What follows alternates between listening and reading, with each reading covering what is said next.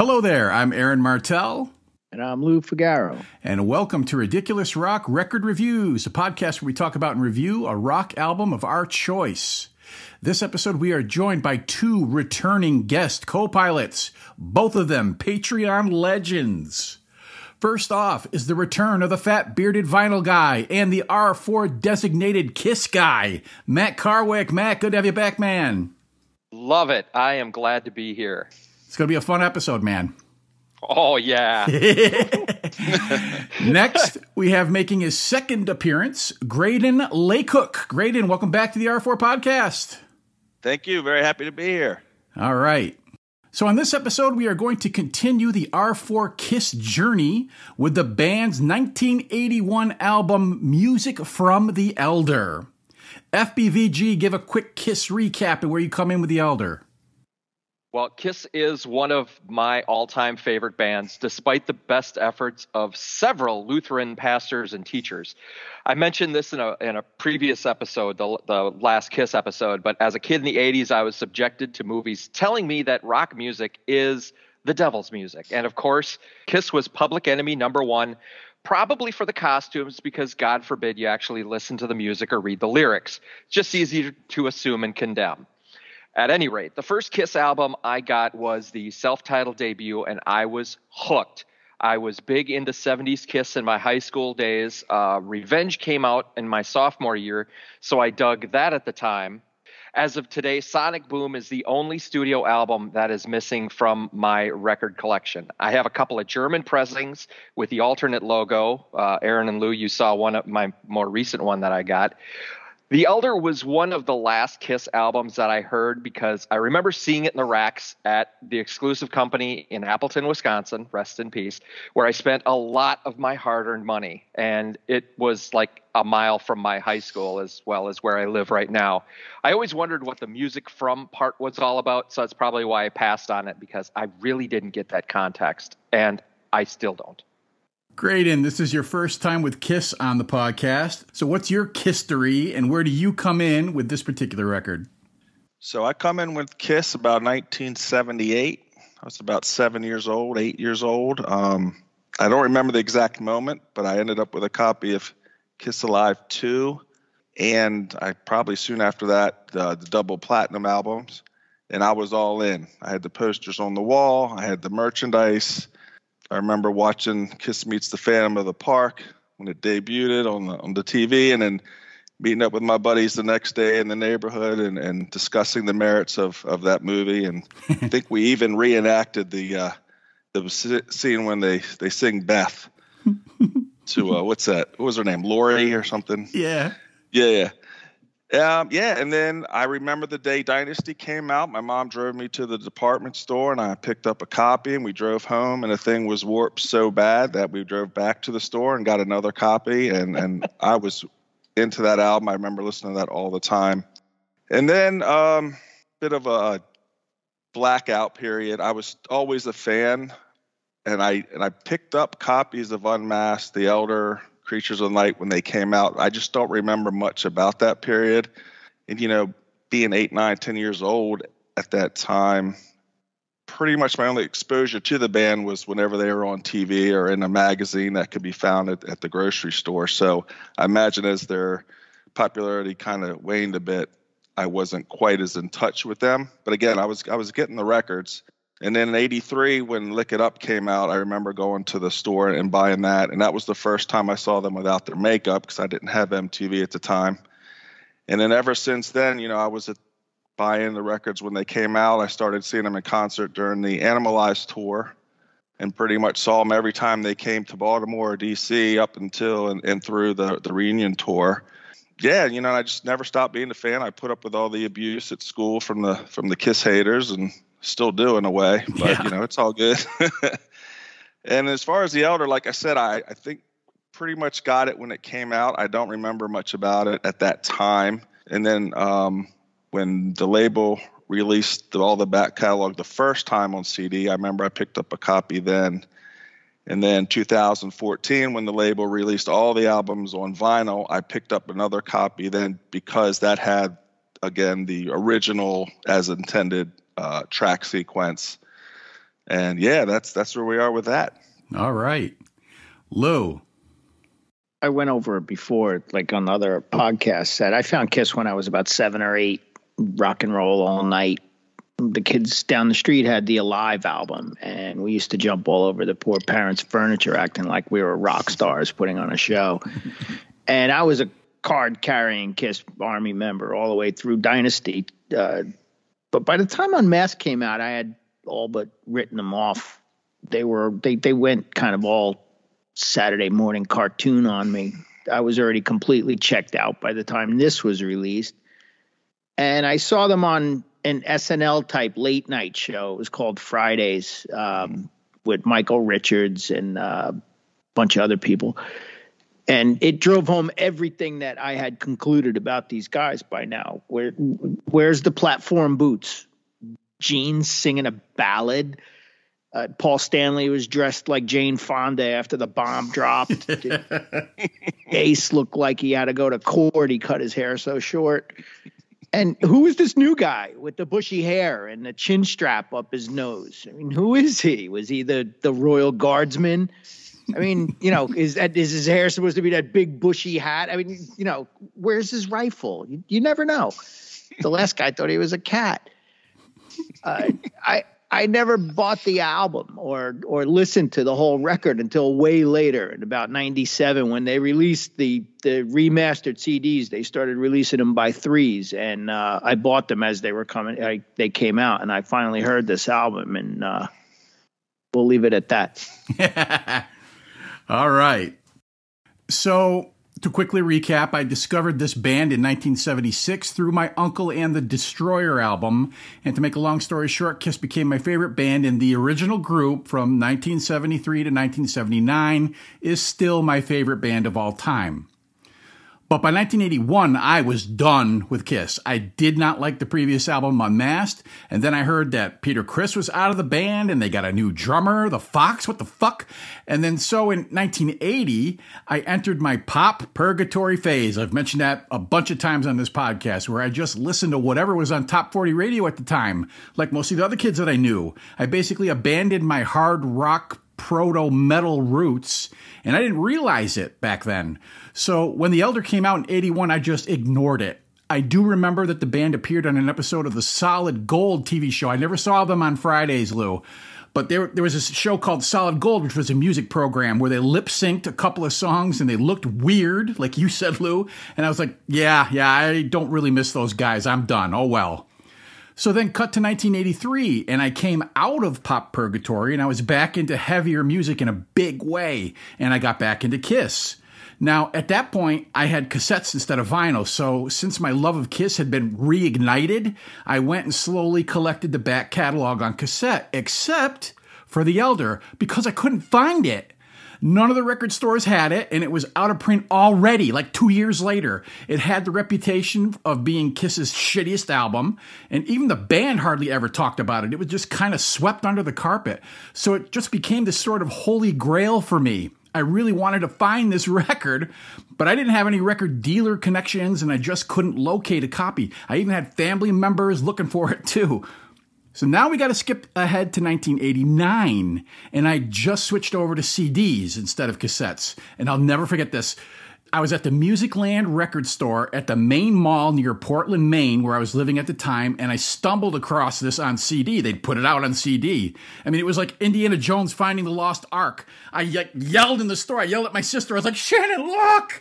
And she was like, oh my God, you found it. And I just remember that rush of finally getting my hands on this album. So I bought it, took it home, and I listened to The Elder for the first time. Now I'm going to give you some basic facts about this record, brought to you by Wikipedia. Music from The Elder is the 9th studio album by American rock band Kiss, released on November 10th, 1981 on Casablanca Records. It was produced by Bob Ezrin and was recorded from March to September 1981 at Ace in the Hole Studios, Wilton, Connecticut, A&R and Record Plant Studios, New York City, New York, Sound Interchange Studios, Toronto, Ontario, and Ezrin Farm, King City, Ontario, Canada. It reached number 75 on the U.S. Billboard 200 chart and has no certifications for albums sold. Not even close. And here's the band's lineup card. We have Paul Stanley on vocals, rhythm guitar, and lead guitar. Gene Simmons on vocals, bass, and rhythm guitar. Ace Frehley on vocals, lead guitar, and bass. Eric Carr on drums, percussion, acoustic guitar, and backing vocals. There are additional musicians, which we'll mention as we see fit. And also, we are going to be reviewing the resequenced track order beginning in 1997, as opposed to how the album originally appeared in 1981. So we're actually going back to like how it was supposed to be instead of how it originally appeared, because the story is so important. Okay, let's begin a track-by-track analysis of this album. The first thing we hear is Fanfare, written by Paul Stanley and Bob Ezrin.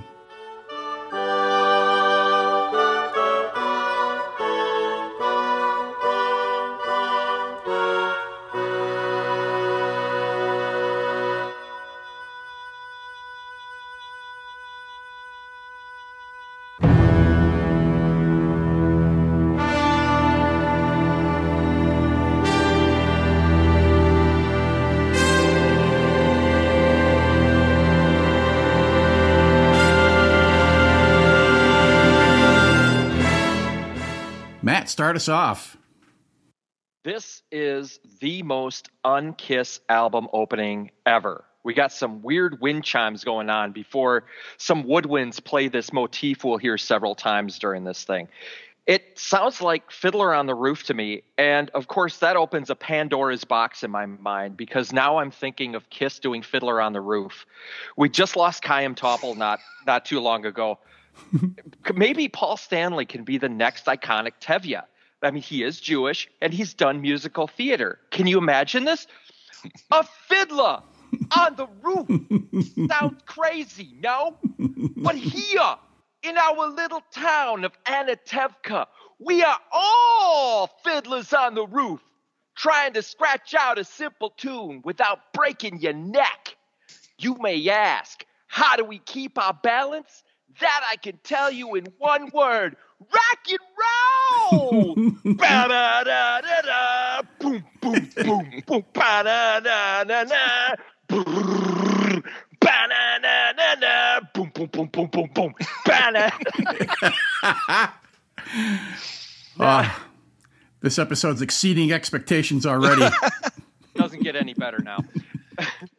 After the Fiddler on the Roof part, the instrumentation gives me the impression that this story will be something along the lines of Kiss meets the Phantom of the Renaissance Fair. At least the stand-in for Ace wouldn't be that much of a stretch since he never went to the Canada studios. But I will give credit where credit is due. There are actual instruments being played here. In 1981, we were seeing a lot of synths, but we have real instruments. But that's the only positive thing I have to say about the Fanfare. That and Gregorian chants are always awesome, but I would have preferred more than 13 seconds of it. I did not expect the review for Fanfare to last more than 2 minutes apiece. You did not disappoint, FBVG. Like I said, it doesn't get any better. It's all downhill from here. All right, Graydon, what do you say? Yeah, I think Matt did a great job of summing that up.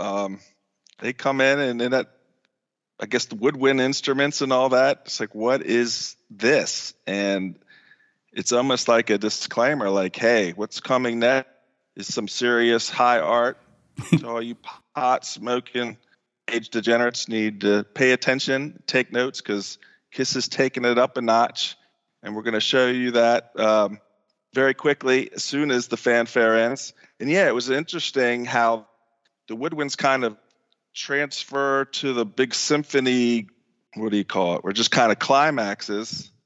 And then you get these very low, barely audible, like you said, like Gregorian chants or some male choir singing there.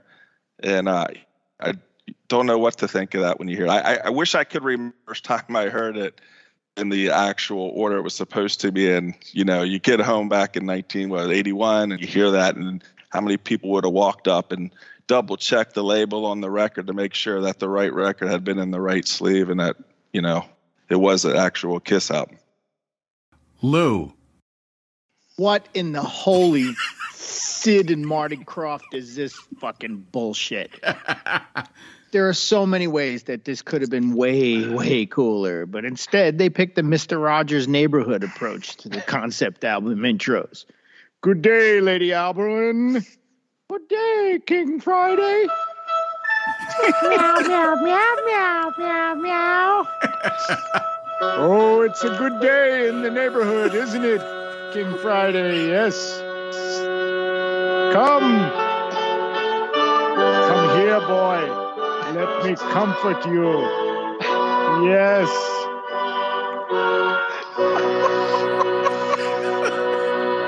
God. I hope it gets better than this. The Gregorian chants, yeah. I'm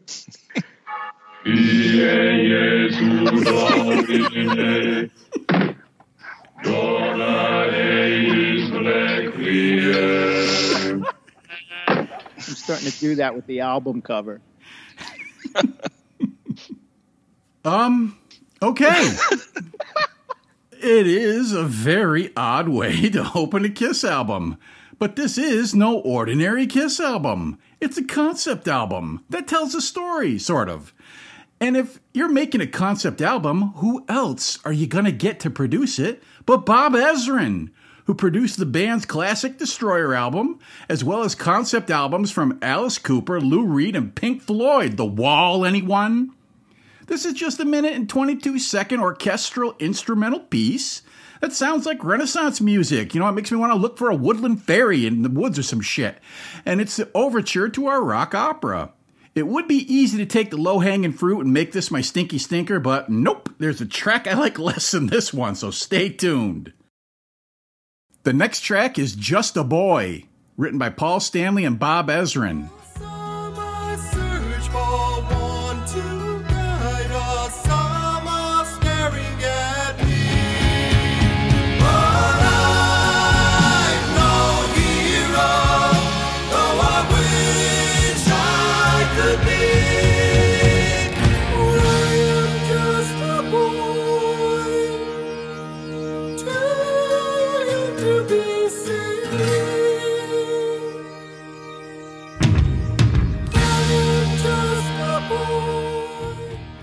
Graydon, what do you think?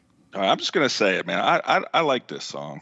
I don't love it, but I like it. It's got a nice feel to it. And we get to hear Eric Carr for the first time, who I think throughout the album, he shines more than anyone else on it. But yeah, it's not that bad. Yeah, we start getting the Paul falsetto singing, which, you know, it is what it is. I think he busted that out first, in I Was Made for Loving You. And of course, that being a hit, we knew he was going to bust it out again at some point. But yeah, again, I don't have a problem with this song. Yeah, that's it. Lou. Again, so many possibilities, even with these lyrics, to deliver a heavy, Kiss-worthy performance for the true opener of this record. Unfortunately, it misses the mark by a mile. It's got some moments, most fall short. There's no Dancer, Romancer, or Capricorn. This is just Cancer. The solo is interesting, but it's neutered, where it should be ballsy. It reminds me of the whole God gave rock and roll to you thing. I wish I were Queen, Machiavellian, Paul Stanley with a coked out of his mind, Bob Ezrin at the helm, encouraging him, egging him on. I'm not really liking where this is headed. Matt. Well, we got more Renaissance Fair soundtrack starting this one off. When the band comes in at 45 seconds, we got this nice, big, epic chorale sound, but give me more voices. Give me a full choir. That would have made it more epic. The fiddler motif comes back with, I am just a boy. Like Graydon said, we start to get a sense of Eric Carr on this track because he's got some simple drum fills, just boom, boom, boom, boom. But I can start to feel that this is a different drummer and he will give a different feel to the rhythm section than Peter Criss. The medieval feel is still present with the acoustic guitars and jingling wind chimes noises, and this begins like a folky tale before the electric guitars kick in, and it rocks a little bit more, though it still stays at a slow tempo. Paul Stanley plays a short melodic solo, and he sings this delicately, even going into a falsetto in the chorus. That sounds a little goofy and might have been a bad choice to make, but who am I to question the superior judgment of Mr. Ezrin and Stanley? So, the concept of this record is not very fleshed out, and many people have tried to figure out what the story is supposed to be about. I don't know, I'll do the best I can with it. This track introduces us to our protagonist, the boy, who seems to understand that he's destined for something greater than the simple life he knows so far, but he's full of self-doubt and afraid of failing. I love this! And hello, Eric Carr, our brand new drummer's first appearance on a Kiss album, which I bet is exactly what he thought he was going to play when he joined the band. No doubt. The following track is Odyssey, written by Tony Powers. I hear you calling me. We are on an odyssey through the realms of time and space in that enchanted place. You and I come face to face. Once upon not yet. Long ago someday. Countless times. Lou, what do you make of this? Anyone else get the mental picture of Paul Stanley standing there singing this in like an ethereal void, slowly being consumed by bubble bath, getting higher and higher until he's completely submerged in bubbles, like Bobby Brady when he put too much detergent in the washing machine. He's like,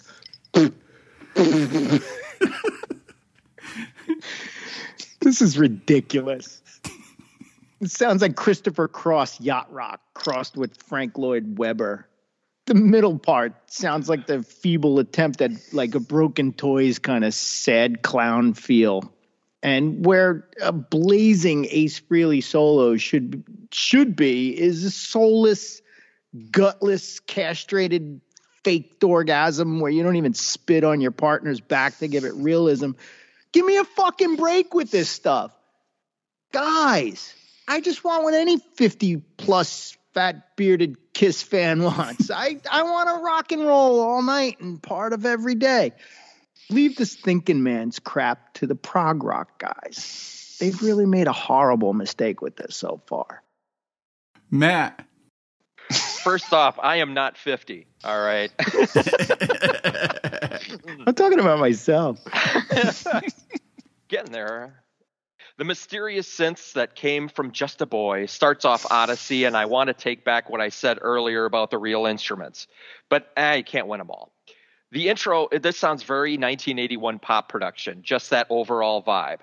I do think Paul Stanley was trying to show off a bit because he was singing in this higher register on Just a Boy, and now he's in this lower register on Odyssey. And I am not a fan of Paul's lower register. He sounds unnerving, and it makes my spine tingle, and not in a good way. The sound is very ethereal. It's like Bob Ezrin was trying to go for an Electric Light Orchestra type sound, which is fine for ELO, but this is Kiss. And that was something that I brought up on Unmasked, which it doesn't sound like Kiss. Even the guitar solo on this song, whoever the hell played it, it's very ELO style. Sucks. Graydon. Yes. So again, like I think Matt mentioned and Louis as well, I don't like the sound of Paul singing that lower register. And it's very jarring coming from the previous song when he was singing so high in parts with the falsetto. I feel like the whole arrangement of this song is to emphasize the vocals and his singing in this register, and it's just awful. In my notes, I just put another lame guitar solo. The order of the songs that the record company you alluded to earlier, it was released. The record company took the original arrangement, track listing, and they changed it. And it's no surprise that this song was stuck towards the very end of side 2. They just buried it over there. It's that bad. This has Bob Ezrin's essence spunked all over this motherfucker. It's supposed to be big and dramatic with a sweeping orchestral backing over a piano-driven rock tune, courtesy of the American Symphony Orchestra, arranged by Michael Kamen, rest in peace, who worked on all kinds of film scores and popular music albums. Ezrin didn't trust Eric Carr to play on this for some fucking reason, so he brought in session ringer Alan Schwartzberg to play drums. Go figure. The song was written by a dude named Tony Powers, who plays piano on this track and had a few minor hits as a songwriter, and for some reason, Ezrin and Stanley picked this song out because what? It's got an epic fantasy feel that would go along with the boy's journey? Beats the fuck out of me. I mean, it's got some out there imagery with far off galaxies, realms of time and space, starry seas, mountains, oceans, and deserts, a child in a sundress. What the fuck? And why on earth is Paul singing like that? We're all kind of complaining. It sounds like he's got something stuck in his throat in the verses. And the falsetto's back, and this is just a horrible mess.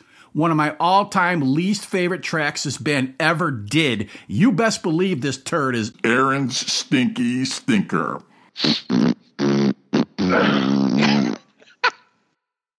The next track is Only You, written by Gene Simmons. Only you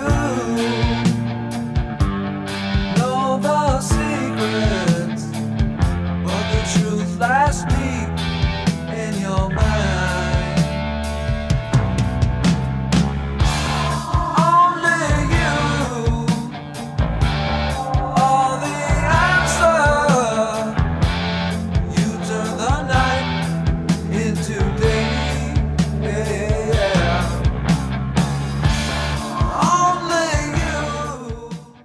FBVG, what do you say? Only you can make my something whatever. Oh, that's the wrong one. We finally have an intro that kind of sounds like Kiss. If I knew the story of what was supposed to be going on, I might have a better idea of what this song is about. The groove at 1 minute 15 sounds like something left off of Unmasked, or maybe to the point recycled from Unmasked. There's another ELO-ism, the robotic voice in the chorus going, "Tell me your secrets." And then at 2 minutes and 50 seconds, Kiss shows up. The gang vocals of Only You, Eric Carr is hitting that tribal drum beat, the repeating guitar pattern, that boom, boom, bam, boom, bam, boom, boom, bam, boom, bam, bam. And oh, baby, now we're going. Now I'm on board. But just like football season, it doesn't last long enough. Graydon.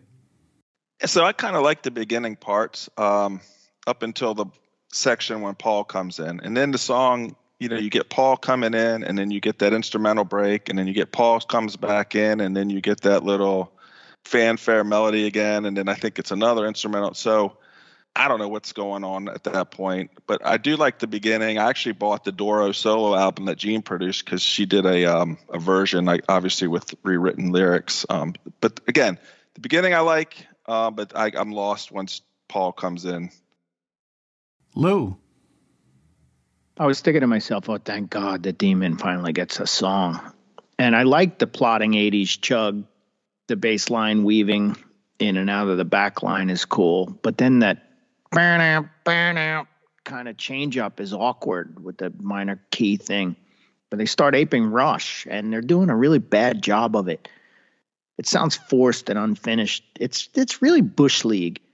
There's some good ideas here, but it's not all coming together like it should. And the whole rock opera thing just being shoehorned into it is just not helping. Next.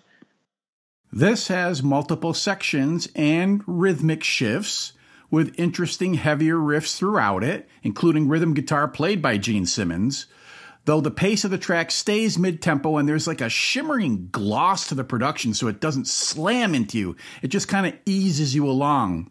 There's also tons of effects on the voices, such as the backwards echo on Simmons so he sounds mysterious. There's even a callback to the Just a Boy theme to let you know this all ties in together and that this is a concept album. Smart thinking, Bob Ezrin. All right, let's get into the weeds a little bit here. The concept of this album is supposedly derived from a short story or outline or something that Simmons wrote that at its essence is a good versus evil thing. Like a cross between medieval fantasy and Star Wars, which you can't miss its influence on this. The Council of the Elder, I guess, is a very ancient group of higher level beings that sort of watch over the earth and belong to the Order of the Rose, a kind of light side of the Force idea that's benevolent and committed to maintaining the cosmic balance of morality. And when the darkness or evil rises and knocks this balance out of whack, the elder seeks a champion to fight on the side of good to restore that balance. I could be completely wrong about all this, but this is what I've gleaned from countless hours of internet research, as well as pulling things out of my own ass to try to make sense of this. Simmons is not in demon voice. He's singing in his sensitive register, as I believe he's playing the role of Morpheus, a sort of human caretaker, representative of the elder, like think Obi-Wan Kenobi. And he's trying to recruit the boy to stand in as the champion for the Order of the Rose. Morpheus is telling him that he knows the secrets, and he's the light and the way, while Paul Stanley, as the boy, is still expressing fear and self-doubt. As the track ends, a spacey, atmospheric synth sound segues into the following track. And that following track is Under the Rose, written by Eric Carr and Gene Simmons. But seek and you shall find your destiny. Loneliness will haunt you. Will you sacrifice? Do you take me home? Will you live your life under the rose? Graydon, your thoughts? I like this song. I like the slow build-up, soft-spoken singing, and then the over-the-top massive chorus, and then especially the sections after the chorus where I think Eric really shines with the drum fills. It's nothing special about this song. It's a song I've always, I've dug this song as long as I can remember, and I really, for the first time on this album to this point, I really like the guitar solo. Lou? Well, this one comes right out of the last one.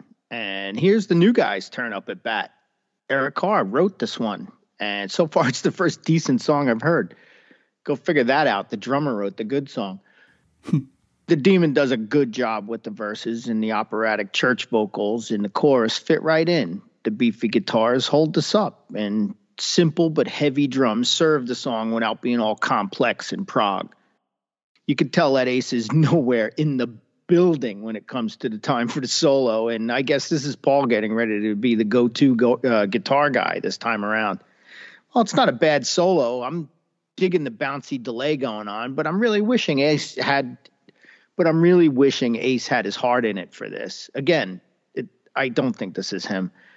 The ending keyboard pedal tone reminds me of exiting a Disney ride and being fed into the gift shop. Matt? I seriously don't know what to think of this album. I hear something that I like towards the end of Only You, and instead of building on that, they just go back to whatever in the name of Ron Keel this is. The chorus is another big banging epic sound, but Paul is singing low again, and we've discussed that it sounds wrong, like there's an effect on it done very badly. The verses are airy in a lot of space, but come on, I'm not getting it from the lyrics of an unexplained concept to the uneasy nature of the chorus vocals. This whole album for me has been hit and miss so far. So, like Lou said, Eric Carr co-wrote this, and he played acoustic guitar on it, as well as the Marshall-style drums in the verses, which are composed of guitar arpeggios, Ace Frehley plunking the bass notes, and higher-pitched synth lines that play up the Renaissance fair vibe of the music, while the whole song is done in waltz time. Simmons is still in gentle voice, trying to recruit the boy for the elder, playing up his positive qualities and imploring him to find his destiny. And then the chorus features booming, dramatic, almost discordant music as the St. Robert's Choir appears in their deepest voices as the counsel of the elder itself, warning the boy that if he accepts the call and takes the oath to become a Jedi champion, he will be making a serious commitment, and he will have to make sacrifices in his life to be worthy of the Order of the Rose. As far as I know, this is Ace Frehley, and he gets in a nice, terse, double-track solo that pans back and forth, and I am enthralled by the gravitas of this track. This time, we fade into darker, more ominous synths that segue to the next track. And that next track is Dark Light, written by Ace Frehley, Anton Fig, Lou Reed, and Gene Simmons. Watch out, or it's Sodom and Gomorrah, the malevolent order. Right now, before it's much too late, before it's much too late. A dark light, a darkness never ending, a dark light. The devil gets his due. A dark night is everywhere descending. A dark light is coming for you.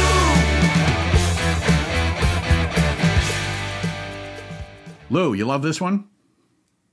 Ace's first contribution, and I've been waiting for this the whole record so far. And if this is an indicator of why they cut a lot of his solos, I don't fucking blame him. Come on, Jaws, give me a break. And then a schizophrenic riff I could do without, and a lumbering simpleton melody that's even mediocre for Ace. Gene and Paul don't make it any easier for him by basically stopping the play when it's his time to solo and just leaving him with drums and bongos behind him while he noodles through his scales at like 64th note speed. Sounds more like he was fucking around with an electric drill and with a pick tape to it at Guitar Center, trying different things. Was he even listening? The lyrics and melody of this tune are just ridiculously middle school level. I'm sorry, Ace. I'm calling for you. I love you, babe, but this fucking sucks. Matt. Hey, it's an Ace Frehley solo track. Eric Carr is on drums, but as far as I could tell, the rest is Ace with my limited research. Somehow, Gene Simmons gets a writing credit on this one. Probably made a suggestion somewhere, and that was good enough. Something Ace has done on several of his songs is he'll sing one line, and then the next line he'll speak, "Look out, because there's something wrong. You don't know what it is." I like that. That's a good Aceism. The solo section is, anyway, I like the switch up of percussion, the use of the bongos and shakers, but Ace's solo seems disjointed in spots. And he's even got some repeating licks that make me go, okay, it's time to move on. Ace, I love you, man, but this is not one of your best songs. But I do wonder if he was taking a shot or two lyrically. The skies are black and they're getting darker. It's yourself that you're fooling. Who do you think you're fooling? Graydon. Okay, so being a Kiss fan back from the 70s, y'all probably can relate. We all had our favorite guys, right? Mine was Ace. He still is. And I really, really want to like this song, but I don't. It's terrible. The only positive for me is the solo, and it's ruined by all that percussion that's going on. I assume Bob Ezrin overdubbed all that after the fact. I don't know. It doesn't matter. It's just not a good track. And it's kind of a bummer that, the last song he does for Kiss is such a weak song. So this track was written and demoed as Don't Run, based on a guitar riff written by Anton Fig, who drummed on Kiss's two previous albums, Dynasty and Unmasked. When Ezrin got a hold of it, he retooled it for The Elder and brought in Lou Reed, yes, the Walk on the Wild Side guy, and the vocalist for Velvet Underground and Metallica, to help rewrite the lyrics. It begins with a guitar lick aping the theme to the movie Jaws, which makes perfect sense because we're going to get into some scary shit here in a bit. The song itself is a rocker in the classic Kiss style with hard riffs, powerful drumming, including Cowbell Baby, the ace of bass returning, and an extended guitar solo section from Frehley that goes on and on and on and kicks some fucking ass. And I read was actually edited down from an even longer solo. There's also some added Latin percussion because, well, Bob Ezrin. It's the only track in which Frehley sings, and that's probably a good thing. I usually like his weird and goofy voice in general, but his heavy Bronx accent is ill-fitting for this material. A malevolent order, and you won't know what it is. Who do you think you're fooling? Lyrically, we get our first warning of the darkness that is coming, threatening to descend and swallow up everything. Ooh, I feel a chill run down my spine just thinking about what could happen next. I'm so invested in this record. Maybe that's Gene's contribution. Ace, I don't think you should do so many notes in your solo. So let's flip the imaginary record over and drop the imaginary needle on A World Without Heroes, written by Paul Stanley, Bob Ezrin, Lou Reed, and Gene Simmons. A world without heroes is like a never-ending race. It's like a time without a place, a pointless thing devoid of grace, where you don't know what you're after, or if something's after you, and you don't know why you don't know. In a world without heroes.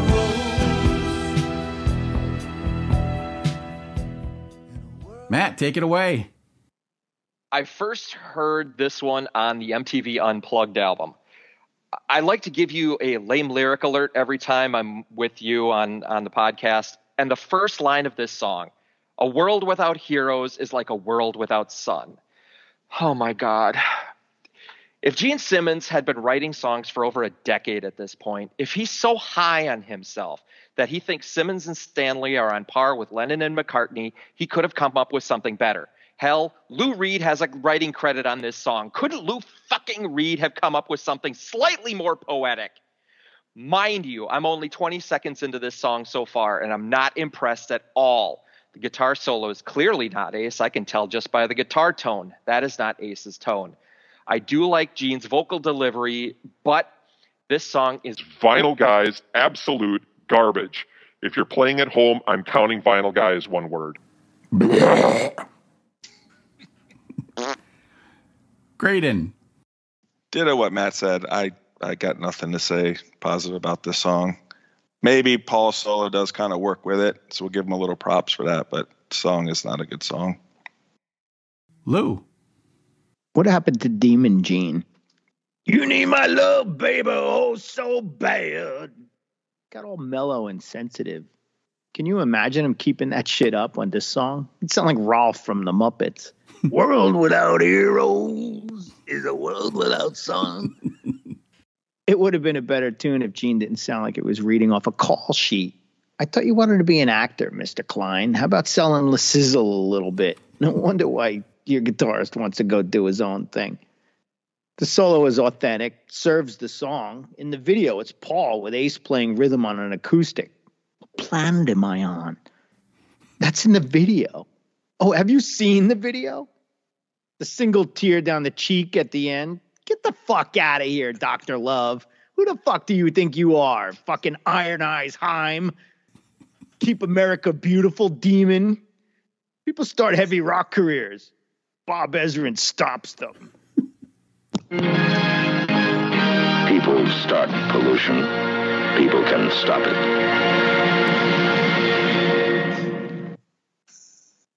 This originally was a Paul Stanley song called Every Little Bit of Your Heart. And apparently Lou Reed scribbled the line, a world without heroes is like a world without sun. And the boys took it from there to revamp this tune. It starts with thump-thump bass, a tinkling keyboard line, and guitar harmonics.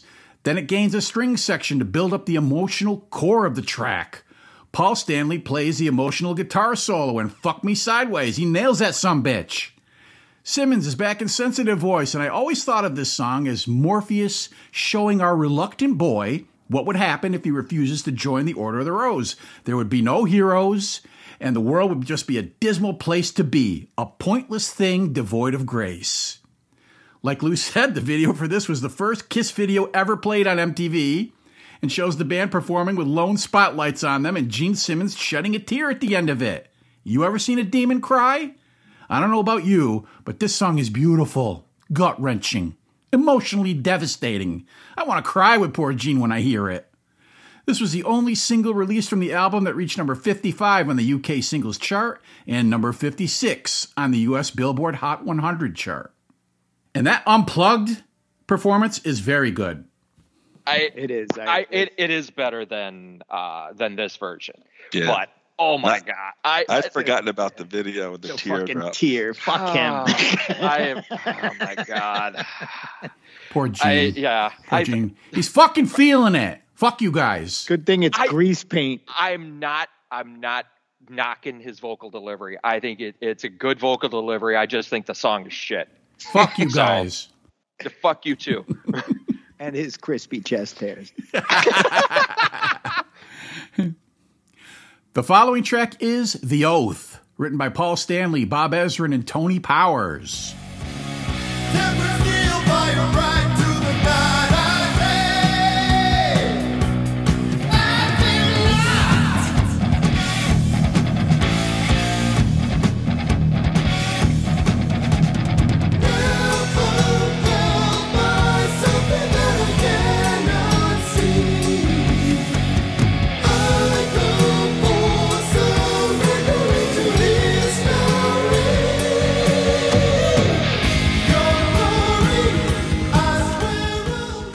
Graydon, how about this one? Yeah, this is more like it, right? This is a full-on Paul Stanley rocker. It's a type of song that's opened almost every Kiss album prior. It's a great song. No wonder that the record company switched and made this the first song on the first side, I believe. The only thing it's missing is a great bass solo, right? There's no guitar solo, really. I mean, it's a little, I don't even know who it is, but God, imagine if this would have had a proper bass solo as well. And if I'm not mistaken, it may even be the first Kiss track to feature double bass drums. Eric Carr shines on the song like he does on pretty much all the other songs he's playing. So, yeah, I'm feeling a little bit better now. This is a really good song. Lou. Oh my God! Finally, here's a rocker. And if it had lyrics about fucking, it would be something that sounds like it belongs on a Kiss record. Unfortunately, it's still yammering on about this fucking story I could really care less about. The middle eight is dated and sounds like 70s Saturday TV. I keep expecting Witchy Poo to show up and steal the magic fucking flute or some shit. But, okay, let's say he was talking about fucking and I was not already agitated beyond belief. This would be something that I'd expect on a Kiss record by this time. The heartbeat, without a doubt, you were saying it before, Matt, is different this time. There's no semblance of the band I discovered all those years ago on this record, but this is the new Kiss, I guess. Matt. I would like to welcome Kiss back to the proceedings. I love Eric Carr's drums on this track. When he's hitting the toms in the verses as well as in the outro, I can see like strobes going off when he's doing that. That and the double bass drum hits. That oh, I love that. But once again, it's interrupted in the bridge with some ethereal ELO type stuff. Thankfully, it doesn't last long. It's a song I can finally get behind. This is the lone track from the album that most Kiss fans concede is pretty good, even if they hate the rest of the record, which is a lot of fans. It's got a heavy, galloping, badass main riff, and as a matter of fact, Paul Stanley plays all the guitars on this, and Ace Frehley plays the bass, so go figure that one. It's got thundering rhythms, including double bass drums in the chorus, and more cowbell, baby. You go, Eric Carr. Well, Stanley does sing the chorus in that stupid-ass falsetto again, and Bob Ezrin was apparently too coked up to tell the fucker not to do that. The boy's made up his mind. He's going to take the oath and join the Order of the Rose as its champion. Your glory, I swear I ride for thee. Your power, I trust it rides with me. Your servant, I am and ever shall I be. Ah, inspiring. The descending riff in the chorus is so cool that the band pilfered it and stuck it in the middle of Black Diamond during live performances in the non-makeup era of Kiss. This was a single release only in Japan, and as everyone knows, Kiss is big in Japan. A low droning sound serves as yet another segue to the next track. And that next track is Mr. Blackwell, written by Gene Simmons and Lou Reed. And wonder why you can't sleep at night. You're not well, oh Mr. Blackwell, and we can tell.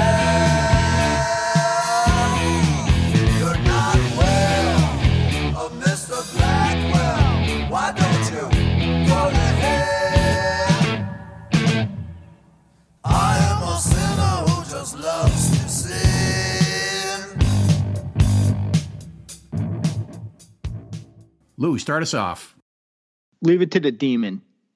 I could see him with blood running down his face singing this, looking like a fucking lizard in all his depraved glory. herpes outbreak rash running down his lips, down his neck. No wonder he wanted to keep the makeup on. This is simple, but heavy. It reminds me of his bass solo where he flies up into the rafters and does his thing.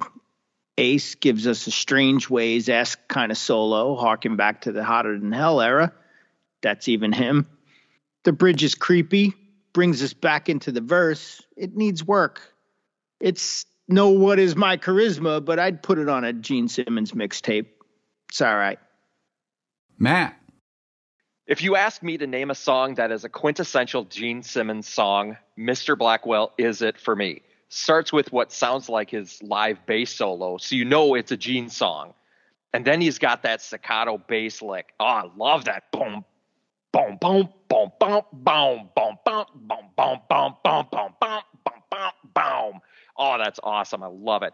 The guitar solo is an absolute buzzsaw that matches the attitude of the rest of the song. Whoever Mr. Blackwell is, Gene is clearly telling him to fuck off. You're not well, Mr. Blackwell. Go to hell. Graydon. Yeah, I disagree with these guys. I think it's a terrible song. It's just a lazy remake in my eyes of God of Thunder. And it does nothing for me. I typically skip this one. If this album had performed well, you know that Gene Simmons would brag until the end of fucking time that he wrote songs with Lou Reed. But it didn't, so he doesn't. This has thick, distorted bass over a plodding drum beat, and it's spare with tons of open space, especially in the verses, while the choruses have a simple repeated riff pattern that starts and stops, and the whole track has a dark, foreboding vibe to it, including Fraley's deliberately ugly solo and the breakdown section that has blurred and distorted voices fading in and out of the ether. Simmons is finally in multi-tracked demon voice glory as we finally meet the villain of the piece, Mr. Blackwell, a sinner who just loves to sin, a fighter who just loves to win, who is most certainly not well, as he brings the boy to his domain and attempts to lure him over to his side, drinking a toast to sorrow, waste, and the inhuman race. Yeah, it's blood-curdling, terrifying, and more evil than a fashion critic. The penultimate track is Escape from the Island, written by Ace Frehley, Eric Carr, and Bob Ezrin.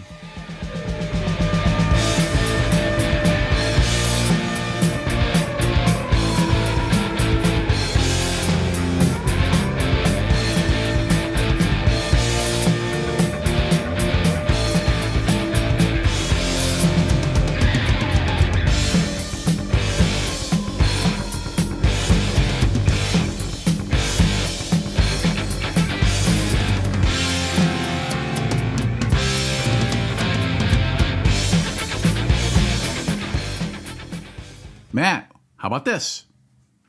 If I knew where the island was and why anyone would want to escape it, I might understand the context and why it's here. It does sound like something that was stolen from the chase portion of 2112.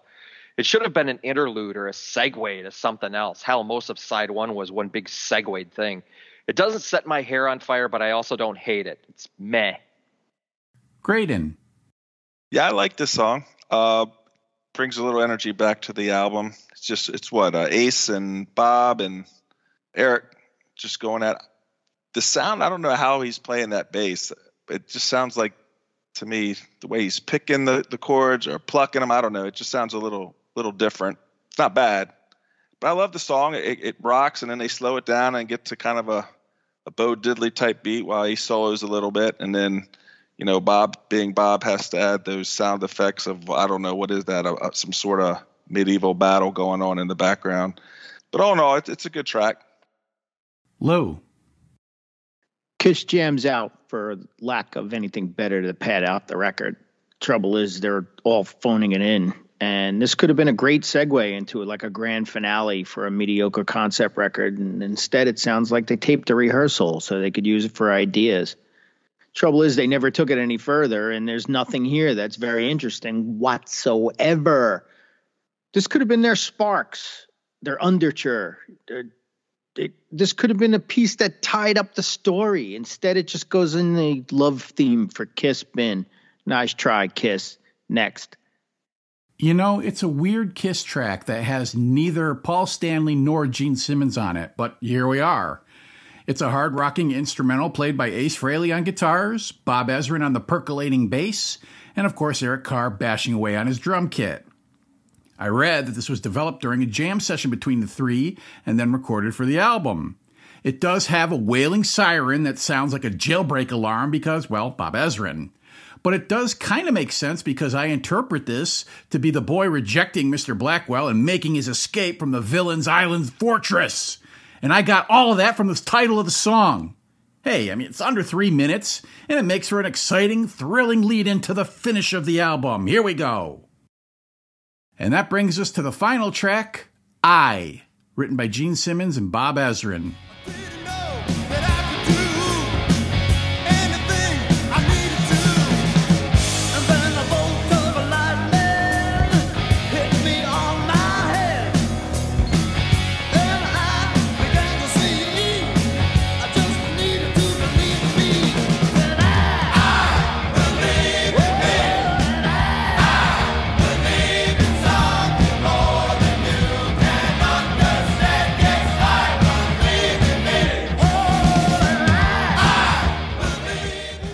How about this last one, Graydon?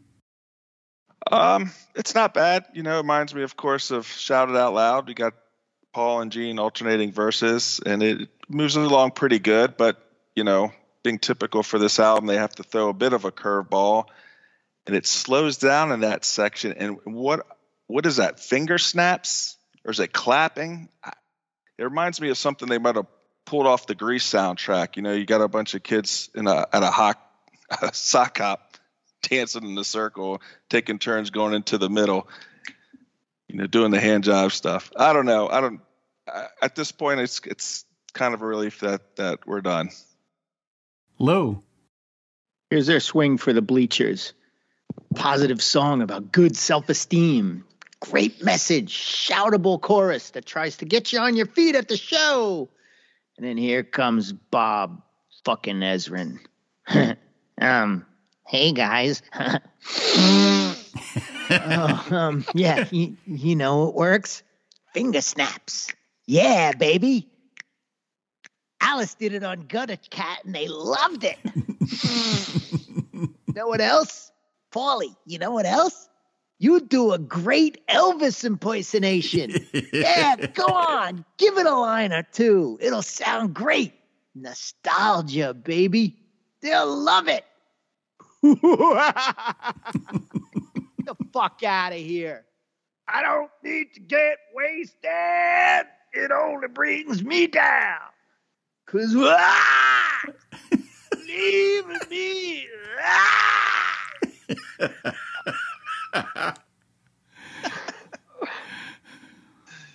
I'm glad this is over. To close it out, we return to the land of make-believe, where King Friday and Lady Aberlin sell the boy into forced human trafficking, where he will be groomed to his champion. Goodbye, boy. Goodbye, demon. Goodbye, Star Child. Good journey, spaceman. Farewell, whatever you are behind the drums. Chin-strap man. Farewell, chin-strap man.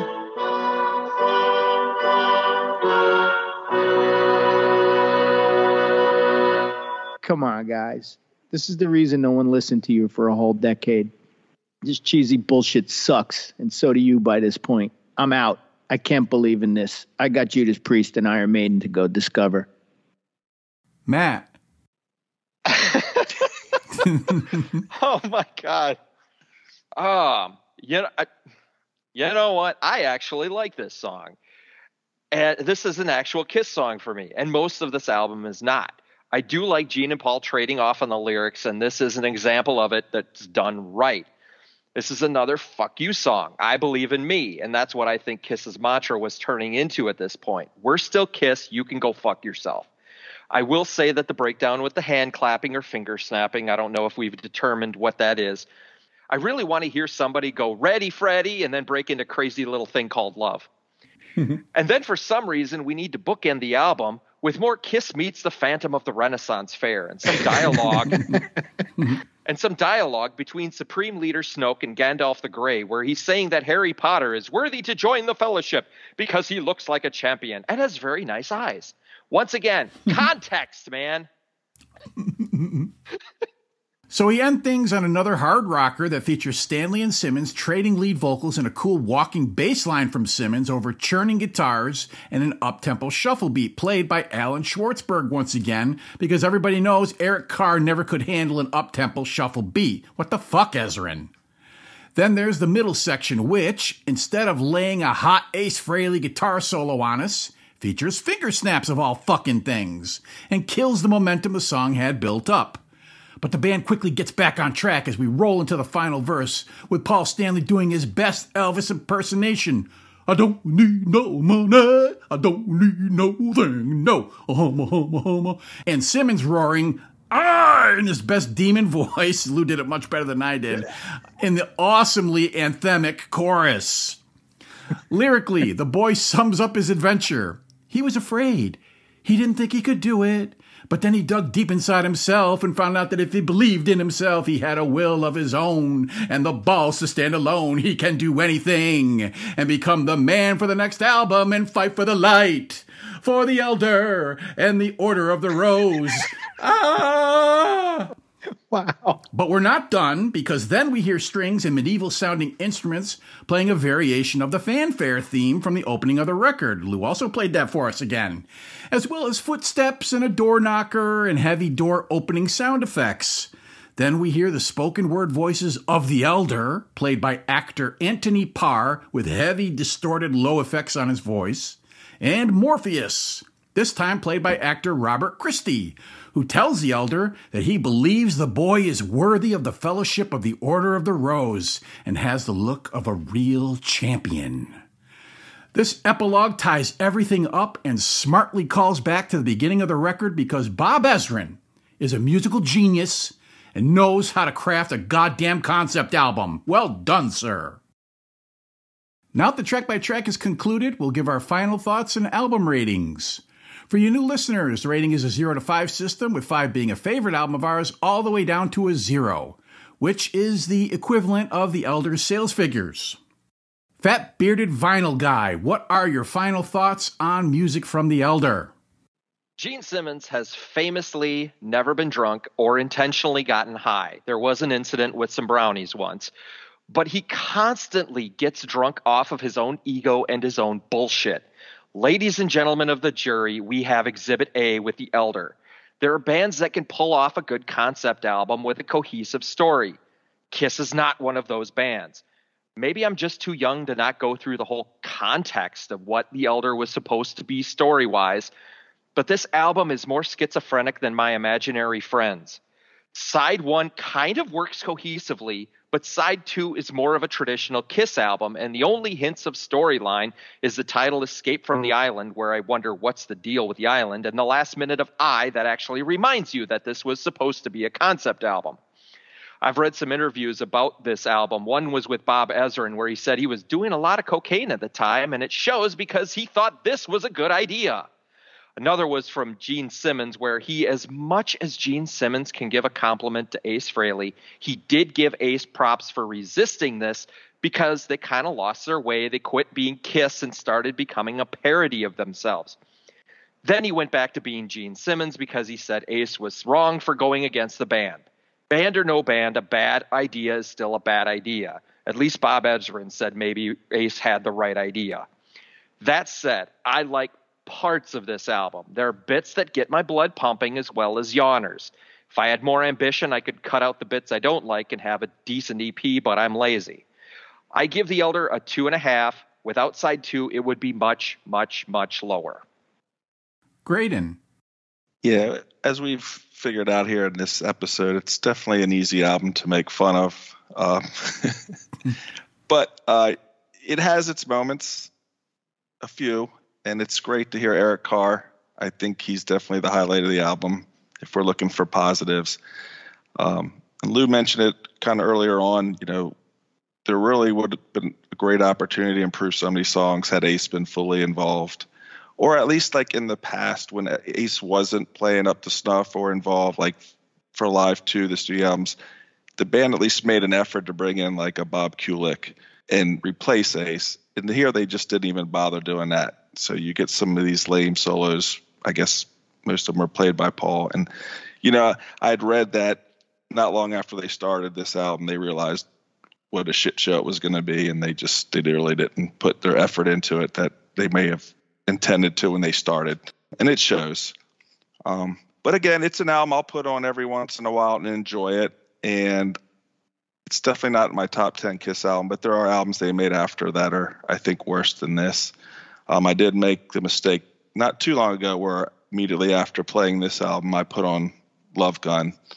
And I was just thinking, what the fuck happened to this band? Going from Love Gun to The Elder. But having said that, you know, I'll give it a solid 3. I'll definitely listen to it again in the future. And again, there are a few things to take out of it that are enjoyable for me. All right, Lou, let's have it. So I was so checked out when this came out. Kiss was like kid stuff. I already moved on to Rush and the new wave of British heavy metal. Metallica was right around the corner, maybe a year or two later. Looking back, I could see why it had failed, and it's no loss that I didn't even look twice in its direction. I give it a 2.5 as well. There's nothing here I can defend as a diehard fan. Nothing. The end of 1980 through the beginning of 1981 was a transitional year for Kiss. Their label Casablanca Records had been bought out by Polygram and was restructured, while sales of the band's latest album Unmasked were not good, at least in the United States. The members of Kiss knew that their older, long-term fans had jumped ship as the fan base grew steadily younger, and so in an effort to bring back the old guard, Kiss pledged to record a hard rock album in the vein of the days of yore. They recorded some tracks at Ace Frehley's Connecticut home studio, but the band members were just not feeling it, and they struggled to come up with new material. Enter Bob Ezrin, the producer who modernized Kiss sound in 1976 for their Destroyer album and was now brought back to give the guys a kick in the pants and jumpstart the writing and recording process. The band relocated to Canada to record on Ezrin's turf, and then Bob Mr. Concept Album Ezrin got a hold of Gene Mr. Hollywood Simmons' treatment of a science fiction story he came up with inspired by comic books and Star Wars, and suddenly the Kiss concept record was on. Ace Frehley said fuck that shit and went back to Connecticut, mailing in his parts and solos to the others in Canada and hating the project from the word go. This would be the last Kiss studio album he would play on. Eric Carr was also bewildered at the direction the band was going in on his first Kiss album he would play on and voiced his displeasure. But as for the others, they became enamored with the idea of doing a multimedia project with tie-in movies and a trilogy of albums to tell the full story as soundtracks to the films, you know, like The Who's Tommy or Pink Floyd's The Wall, the album of which Ezrin had produced 2 years prior. Problem was, Ezrin was a major cokehead in addition to being distracted by other projects he was involved with at the time, so the album quickly became a hot mess recorded in different locations and studios with Ezrin's trademark bells, whistles, and sound effects slathered all over it. Even so, the three principals, Stanley, Simmons, and Ezrin, were convinced that The Elder was a musical and artistic triumph and that the band were going to be taken seriously by the fans and the music press, as if what they had done would be viewed as lofty as The Wall had been. However, after the album was finished and the record company heard it, they were shocked and horrified at how different sounding and utterly weird the record was. They even forced a resequencing of the album to emphasize tracks that Polygram felt had commercial potential, but also unfortunately rendered the record's story to a confusing jumble. When it finally hit record stores, The Elder came in an album cover that depicted a hand reaching for a door knocker on what appeared to be an old brown wooden door, which opened to a gatefold of a table, chairs, and candles that were reminiscent of medieval times. This resulted in not only keeping the old Kiss Army away, but also alienated the newer and younger fans who had no idea what the band was trying to do. And when Kiss finally appeared in magazines and TV promos with shorter haircuts and medieval-influenced costumes, the album had no chance, especially in the musical climate of 1981, and The Elder flopped badly. So badly, in fact, that the band didn't tour to promote it, quickly distanced themselves from it and basically pretended that it didn't exist for years.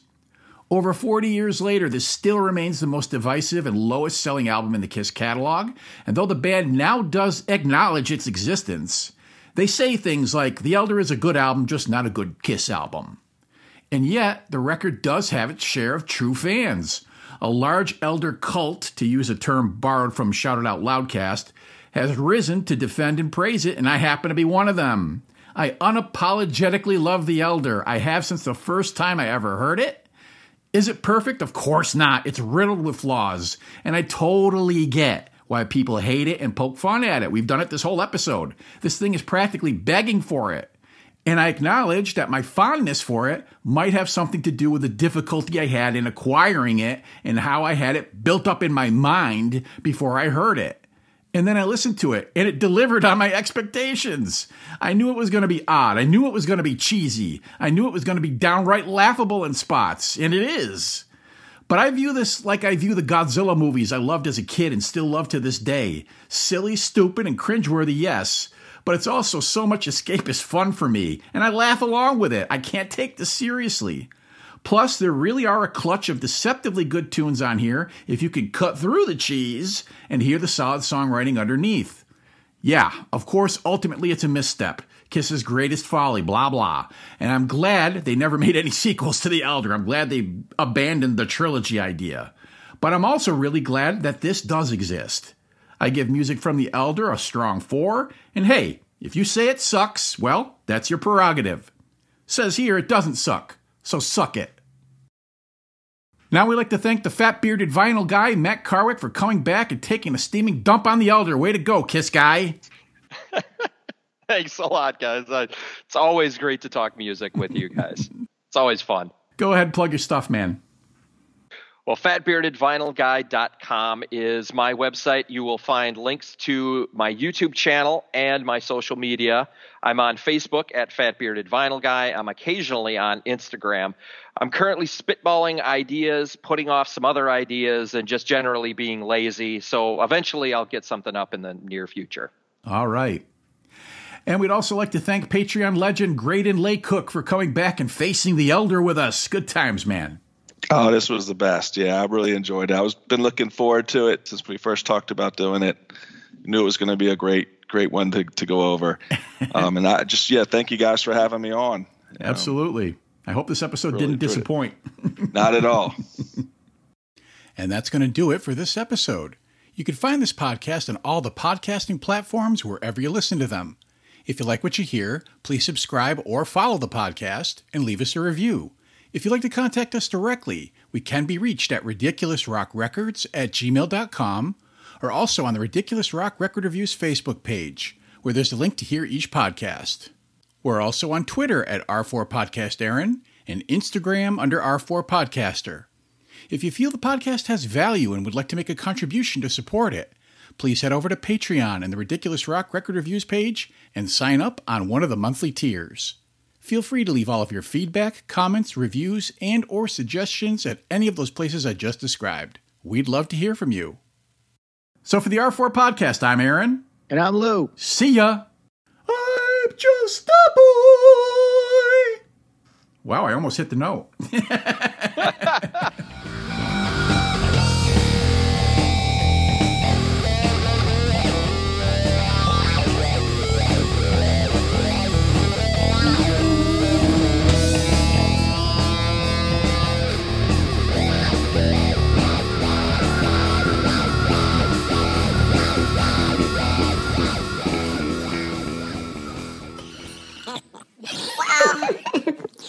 Now I'm going to give you... That was a hell of a ride. Yeah, it was. I feel like I'm the late bloomer here. You know? Indiana Jones and the Lost Kiss album. It'll melt your face when you listen to it. Melt your face off. I was hoping one of us was going to do the Just a Boy.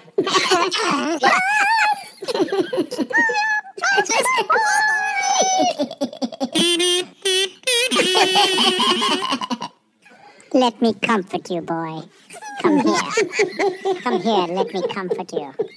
Come to Morbius. Come to Morbius. Come to Morgus. Take the red pill. Boy. Boy.